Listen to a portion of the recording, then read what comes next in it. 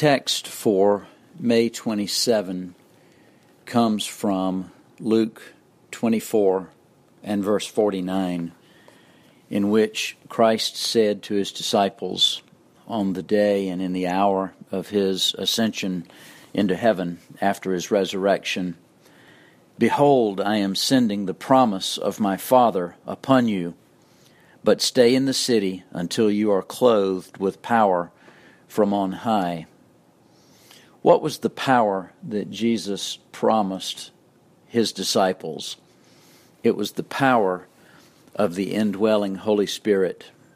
On the same occasion, according to Acts chapter 1 and verse 8, Christ also said to his disciples, "You will receive power when the Holy Spirit has come upon you, and you will be my witnesses in Jerusalem and in all Judea and Samaria and to the end of the earth."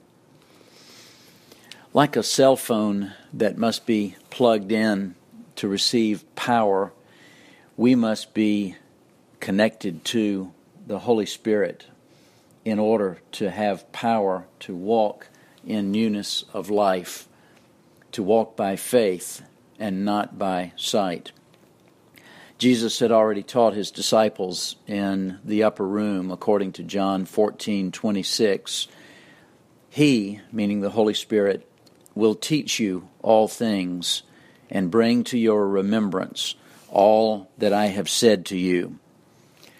Chambers writes in today's meditation, quote, "The attitude of receiving and welcoming the Holy Spirit into our lives is to be the continual attitude of a believer. When we receive the Holy Spirit, we receive reviving life from our ascended Lord." End quote. The Holy Spirit, one of the three persons of the Godhead, our triune God, has been sent and, as promised, comforts us, teaches us, reminds us, or brings to our remembrance the things that Christ has taught us. In other words, he comes alongside of us to help us. The question is, are you plugged in today? Have you cried out to Christ to send the Holy Spirit to help you, to comfort you, and to guide you in this hour? Ask and you will receive. Knock and the door will be opened, and you will receive power to be his witness. God, give us grace to be walking in the Spirit this day.